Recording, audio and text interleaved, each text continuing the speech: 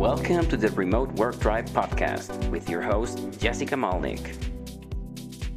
Stay tuned to learn how to manage remote teams that are effective, collaborative, and happy.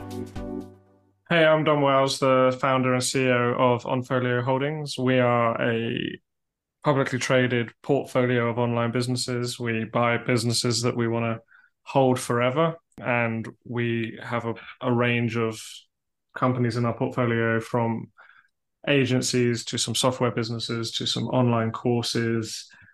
And that's me. I love it. Thanks so much for coming on the Remote Work Drive podcast, Dom. I feel like I've been wanting to have you on the podcast for a while, and I'm super excited to finally be able to chat with you on this episode. So to kind of just dive right in, what's the most exciting thing you're up to right now? Well, the most exciting thing, I think for us, it's finding different ways to allow investors to co-invest with us in our deals. I think we've been changing the structure a little bit over time. And aside from that, we're seeing a lot of exciting opportunities to really just grow our portfolio and work with founders who are excited to kind of join the family and see ways of growing their business. So it's very polar opposite things, really. But yeah, those are the two. Yeah, I love it. I want to kind of dive into both of those topics a little bit more, but given the state of the industry right now, and it seems very like no one's really quite sure what's happening, what are you kind of seeing from both wanting to acquire companies as well as on both sides of the market?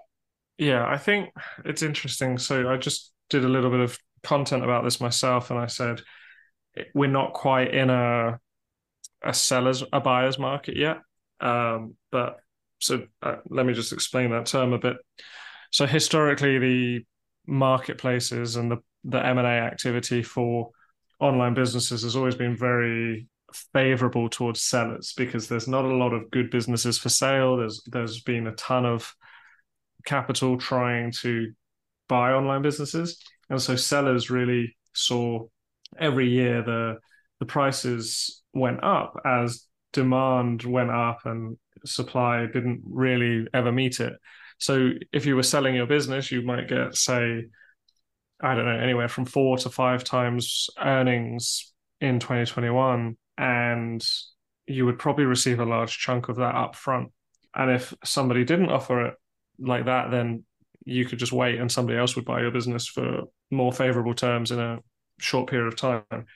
But then with the increase in interest rates and just general nervousness that everybody has around the economy, that's changed. And so sellers now have to be a little bit more creative, maybe take less of the cash up front, definitely take less total consideration and price for their business. But at the same time, like the good businesses, the best businesses will always fetch a good price. So it's not like sellers are desperate and they have to accept whatever terms they can get. And a lot of businesses are still earning well. So again, these aren't really distressed businesses that are going on the market. So it's not like it's been maybe in other asset classes in decades gone by where there was a lot of like distressed assets. So it's interesting, because for buyers it means there's probably more opportunities, but maybe buyers themselves have less access to money in the first place. So yeah, it's an interesting dynamic. But somebody explained real estate to me recently, and they said if you look at, for example, somewhere like Austin, Texas, or any city really, but it's kind of like a spiral, and in the center of the city is the best real estate, the most expensive real estate, and then as you go out of the spiral and you get further and further out into, say, the suburbs, those prices rose as well during the boom that we saw over the last 10 years, because people are just chasing after returns, so they'll pay more and more for houses that are even further away from the city center, because they're just basically greedy and hungry for inventory. And then when the market collapses, it's the places that are further away that start to drop in price. But the ones really in the center of downtown are always going to be in demand, because there's just such a limited supply of them. And so I think it's the same with online business, where the kind of mediocre businesses or even just the average businesses won't fetch the same prices they did before, because the spiral kind of starts to go back towards the center. But if you're someone who's got a really good business, maybe one of the top businesses out there, and you are thinking, oh no, it's a terrible time to sell, I would say that's not necessarily the case, because there's not many good businesses like yours out there. Well said. How has kind of all of the market conditions affected, kind of your view and what you are up to, what you and your team are up to at Onfolio? It took a little bit longer to happen than I realized, but probably 6 months ago, I started noticing a lot of opportunities where there are just sellers who are struggling to find buyers for their business. And maybe these are not A+ grade assets, but maybe they're B+, which is still decent business.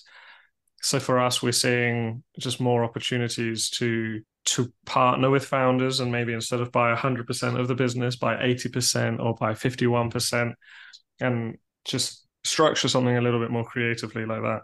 But also, I've started talking about agencies a lot over the last 6 months and how I really enjoy agencies. And as a result of that, a lot of agency founders have started reaching out to me. So I think we've got some good opportunities to build some pretty big holdings in the kind of online business, like agency, B2B services space. That's super interesting, because whenever you talk to, I feel like that's almost the opposite of what everyone hears, where it's like agencies have the worst multiples and are oftentimes the hardest to sell. Can you maybe explain a little bit why you guys have kind of really leaned into that niche? Well, yeah, I actually agree that they are the hardest to sell, and they're some of the hardest to buy as well, which kind of makes sense. I don't know. I think I'm leaning into it now because it's a little bit of a counter positioning thing. And so it gives us an advantage, because so many people don't want to touch agencies. That is potentially an advantage for us, just to be willing to do the hard work. But my very first business was an agency. Well, it was a productized service, but I use the agency label quite broadly because I'm used to speaking to people that maybe don't understand what a productized service is. I think your audience probably know the difference. But and then my second business was a little bit of a productized service, but more of an agency. And then one of our first acquisitions was a productized service and an SEO link building company. And then since then, we've acquired probably 3 or 4 more, either agencies or productized services. And they're always a mess when you buy them. That's why they're so difficult to buy. Usually, sometimes the team is remote and there's no culture really. And the founder has really been doing a poor job of growing the business over the last 6 to 12 months, and they're exhausted. And they, or they've just kind of switched off mentally. Yeah, when you take over this business, you just sometimes you think, well, this isn't really a business. This is just a website and some Google Sheets and some automations. But when we were looking at our returns across all of our assets, and we looked at all of our agencies, and they were always consistently in the top. Like, let's say the top 5 performing businesses, 4 of them were agencies, and we only owned 4 agencies. And we were like, that's interesting. And I think they're a lot more resilient as well. You can pivot an agency. And sure, some people have said to me, well, you shouldn't buy a business that needs to pivot. But I think that's naive. I think most online businesses need to pivot at some point. And so I think for us, maybe because we approach M&A less from a kind of theoretical spreadsheet basis and more from what are we actually comfortable with area. And we just realized that we're actually just quite comfortable with agencies. And I wish it wasn't the case. I wish we were really good at SaaS, but you kind of have to go with what you're good at. And so I think we've kind of stumbled upon an advantage that we have over other buyers. Absolutely. So when you go in and you acquire an agency, what are some of the first things that you and your team do to kind of make sure team building and culture of that agency, is still kind of somewhat there and can continue to run, and, doesn't just completely all disintegrate when the agency was sold and acquired? Yeah, a lot of that, you kind of have to do that in the due diligence period as well. And if you can't get really comfortable with that, maybe this isn't an agency that you are going to buy, basically. But a large part of it is decentralization. And so when we acquire an agency, it's not us that are going to be running it. The agency is going to be running itself separately. And So the only real change we'll make is maybe we'll hire an external CEO to come in and run that agency. Uh, Not always. Maybe the current founder wants to stay on, or maybe the current founder's already replaced themselves with a CEO. Those are way more attractive, and we'll probably pay more for them as well. And sometimes you can promote someone internally, but we've really had mixed bags doing that. I think one of our current best GMs out there is someone we promoted internally, and they're crushing it, frankly. But the person they replaced was also someone we promoted internally who almost drove the business into the ground, and you kind of don't know which one you're going to get. So the ideal situation is there's someone in the company already, or there's someone you can promote internally, but you have to be prepared that that may not work. So then when you bring someone in from the outside, yeah, you have to think, what is this person going to do to the business? Are they going to gel well with the existing team? Are they going to improve the team and empower them and level them up, or are they going to really create conflict? And so again, if we try to find these candidates and bring them in as quickly as possible, even before we buy the business, so that we can kind of get a sense for that. But one example is, so for example, when we bought Content Elect, they had I think almost entirely South African based team, and we bought the business from a South African. So when we were looking at candidates, we hired a South African to be the new GM. And we looked at non-South Africans as well. And I think we got to 2 finalists, and one of them seemed slightly better, but was also South African. So we thought, okay, that seems like a no-brainer. And he's worked out pretty well. And so, in terms of like the second part of your question, what are the first things we do? It really, again, it depends on, is somebody coming in? If they're coming in, we really just want them to spend the first few months learning the team and seeing what areas there are for improvement. Usually a business such as this has a big email list that has been neglected, so they might start trying to do customer win-back campaigns and learning from existing customers. What didn't you like about the old setup, or what was great? What are your fears that we're going to change? And then learning about the team as well. Often the team's been neglected for a few months because the seller's just been kind of mentally checked out. And so quite often the team will embrace having someone come in with a growth mindset and slightly more professionalized systems. Again, a lot of founders struggle with, I think, I don't know, it's just kind of like being first-time business owners. I think most people don't start an agency as like their 5th business. They start it as their first business. And so what that often means is you have a team that have maybe been under trained or underutilized, under catered for. And so it's really like coming in, figuring out where the band-aids are and what the best way is to fix them. And so that's, again, something we optimize for when we're hiring a GM, is like, how sensitive are they to those dynamics as a team leader.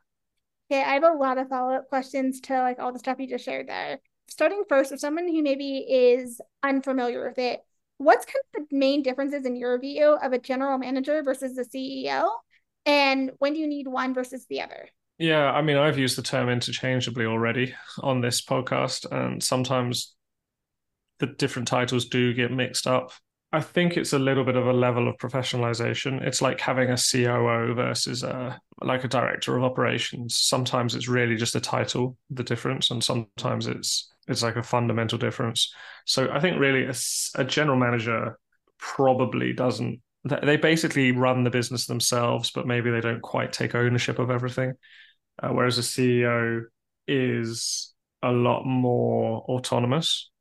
So general managers might have autonomy within a framework that's been created for them, whereas a CEO probably should be building their own frameworks.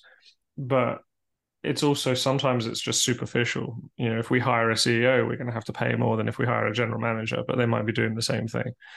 So, I've kind of got thoughts on this, but we've gone back and forth on how we describe them.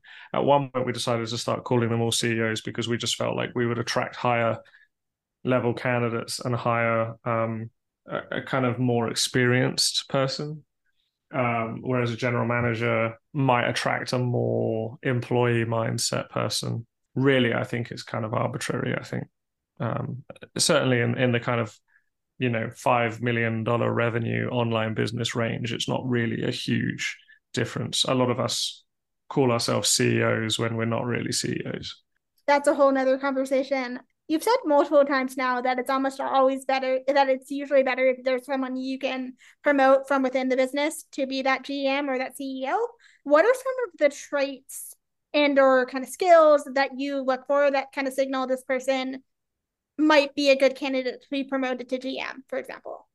Yeah, sometimes it's instinctive, but I think let me just think about what stood out. I think the reason internal hires do better, particularly as if we've just acquired a business, is they just have familiarity with the business. They have a sense of, I guess, a sense of agency, not using the other meaning of the word, a sense of ownership of the business. And they have so much familiarity with the products. So one reason the current GM of the business we promoted, who is crushing it, is doing so well, is because he knows exactly how much it costs every service.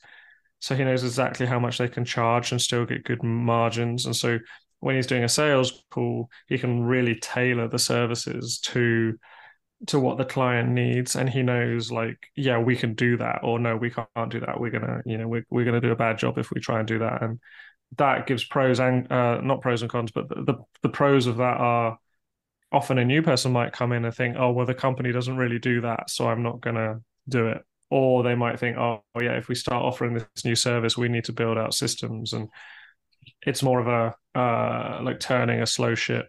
Whereas someone who's in the business can just know exactly what the team can deliver, and they know kind of what they're going to do a poor job of. In addition, they normally will have been promoted because they've shown a sense of leadership. They've shown that the team will respond to them. The team aren't going to get jealous if you come in and promote that person. And maybe they started out as like a customer support person, maybe not, but it's really about a balance of deep expertise. And I think the reason we decentralize our businesses is because it's not really on us to decide what is the best thing for the business, for the customer, because we're not close enough to it. And that's the same challenge somebody has who's coming into the business. They have to spend probably the first year really understanding the audience and the client base. And so the reason internal hires do so well is because they're just so entrenched and they have such embedded knowledge of the company and the service. The risks are a lot of people can't make that step up from being, in the business to running on the business. Maybe they don't have good management skills. Maybe when they change from being a colleague to a boss, the dynamic shifts too much. Maybe they're great at operations but terrible at sales. So the person who we hired, who we promoted before this person, they actually started out as kind of the project manager for just one division in the company. I think there were two main divisions, and they really demonstrated a real high sense of quality and really wanting to improve the operations. And so we initially promoted them to COO of the business, and they cleaned up everything. They really improved all of the teams, and they were just a really outstanding performer. And then the CEO of that business, I then promoted to COO of the entire company of Onfolio. So then we said, great, the COO of this business would make a fantastic CEO of that business. Like, she's already made the step up once. Can it happen again? And I think that's where it started falling apart for us and for her. Was she was really good at operations, but not so great at sales and managing the entire company, and just, I don't know, things just started going wrong. And so it's really hard to just list off a bunch of traits and say that's what we'd look for, because somebody can tick all those boxes and then maybe they step up and they just can't do it. I think you look at like professional sports as well, you see the same thing. Like, somebody could be a fantastic college football player, and then they tick all the boxes, but then they just can't make that step up to the NFL. And equally, you might have someone like Brock Purdy who goes undrafted or is the final pick of the draft and just doesn't seem that good, but then he had an outstanding rookie season. And so you have to really give people that chance, but you also just have to understand that until you see how somebody does, you just have no real way of knowing. And so it's a horrible answer to have to give, but it's unfortunately the reality. Yeah, I can definitely understand. It's kind of like the Peter principle in action, which is people are going to get promoted up into the level where they kind of reach their ceiling. Are there things you can do, like if you find yourself in that situation where you maybe promoted someone to a level where now they're no longer the rockstar they once were? Are there ways you've been able to kind of salvage that and like move them into another division? Or is it really always having to have that uncomfortable conversation of, hey, let's maybe get you a better fit somewhere else? I think all of the above is possible. We have had people we've promoted outside their area of competence, and then we've either just really had to do a lot of hand holding until they become competent, or we've moved them to a different business. And sometimes that's just kind of a polite way of moving them on.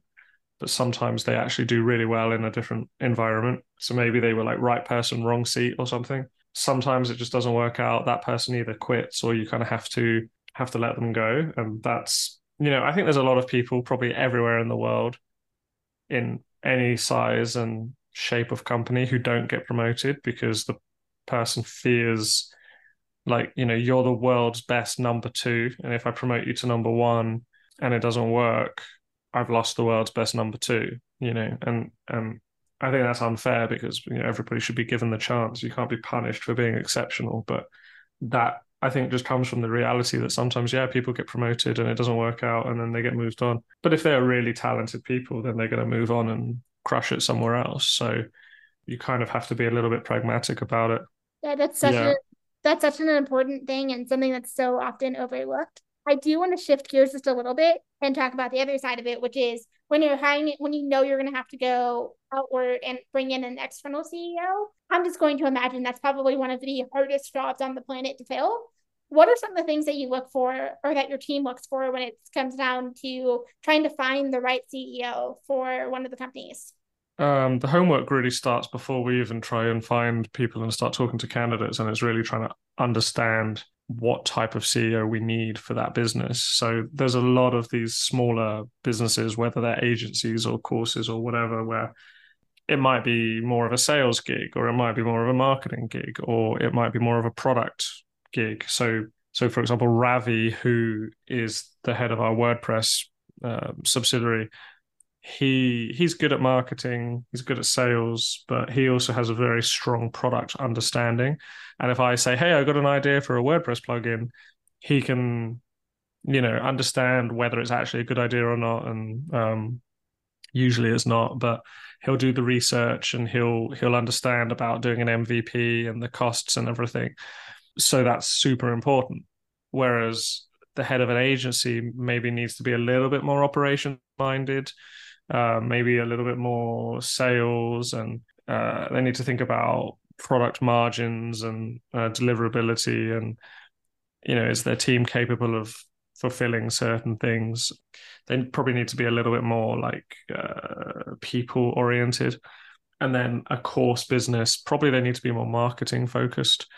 Maybe they need to have a bit of a more paid traffic knowledge and understanding of funnels. And sure, you can work with agencies to do this. You can hire a CMO or an MVP of marketing, VP of marketing. But you need to have those fundamental understandings. And so, the first step is, okay, what kind of person are we looking for? And it might be someone who's an exact replica of the outgoing founder or CEO, or it might be someone that is completely the opposite. It really just depends on the state of the business. So once you know that, it's a lot easier.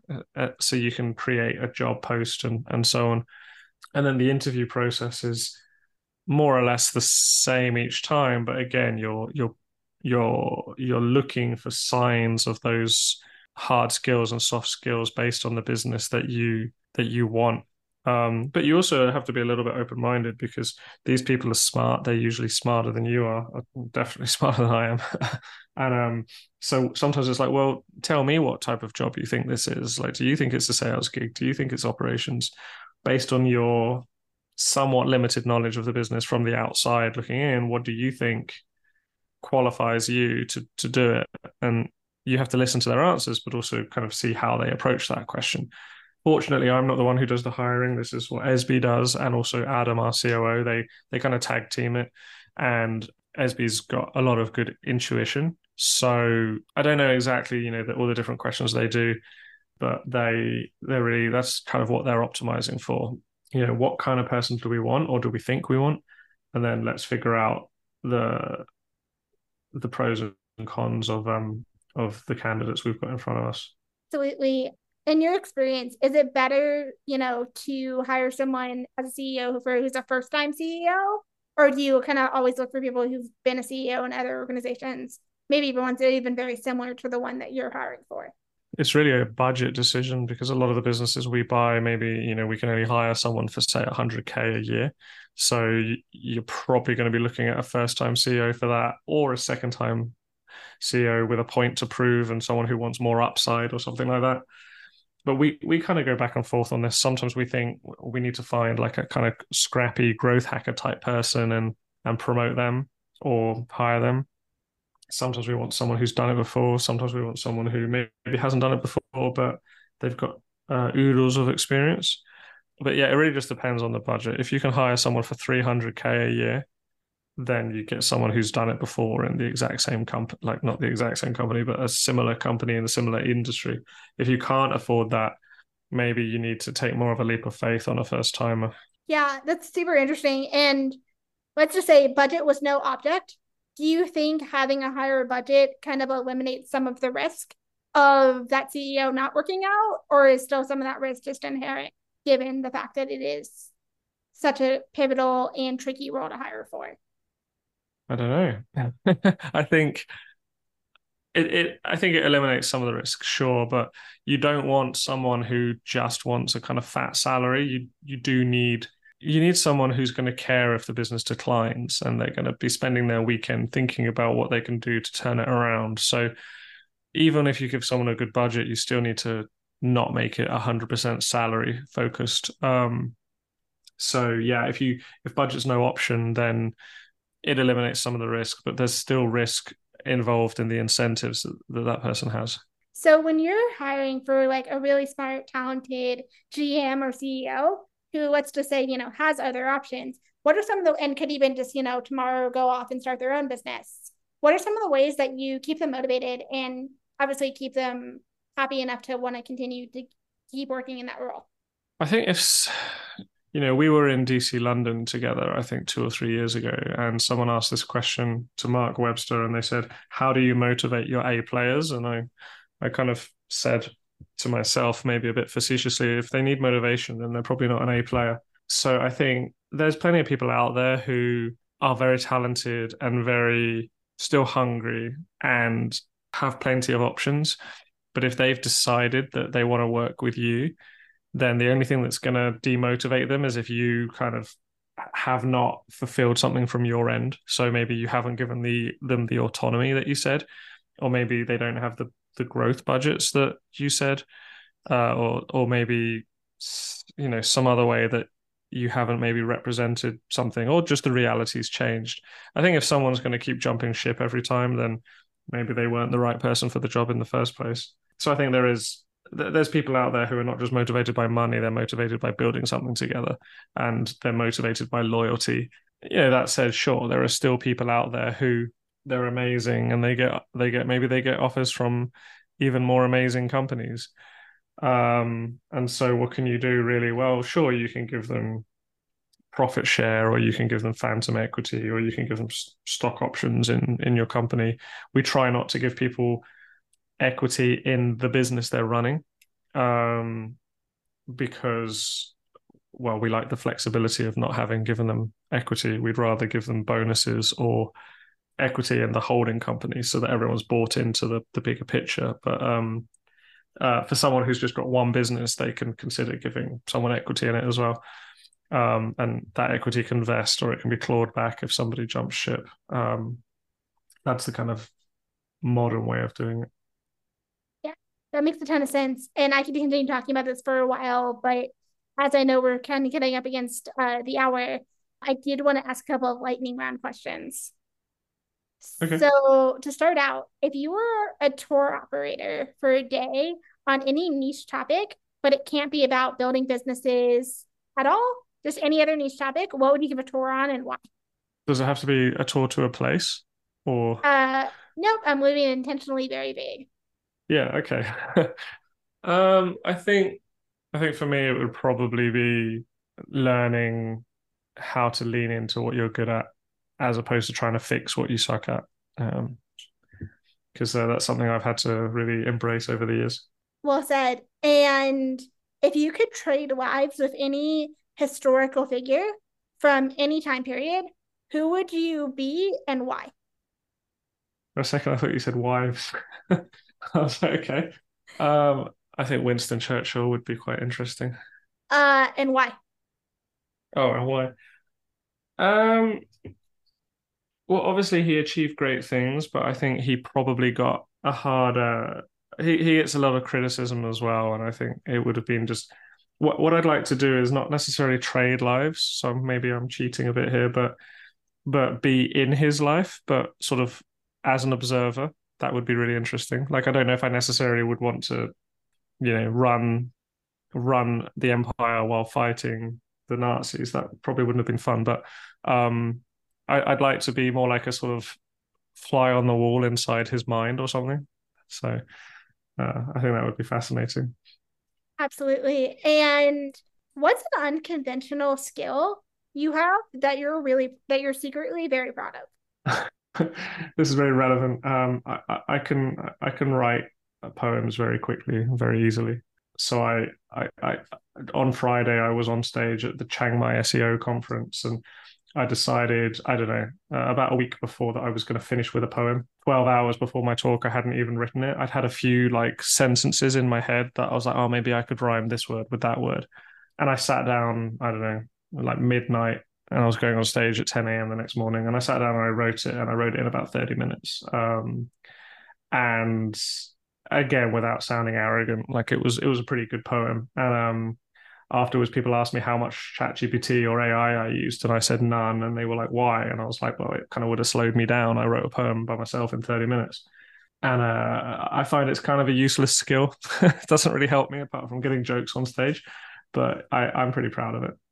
That's awesome. It's been really great chatting with you on the Remote Work Tribe podcast. Where can listeners find you online? I'm pretty active on LinkedIn and Twitter. So my Twitter is Dom Wells on Folio, and my LinkedIn is probably the same. I don't know. But yeah, people can follow me there. Awesome. And we'll make sure to link to those in the show notes. Thank you again for coming on the Remote Work Tribe podcast, Dom. Yeah, thanks for having me. It's been great. Thank you for listening to the Remote Work Tribe podcast. Please visit our site, thereremoteworktribe.com, to learn more about remote work trends and insights.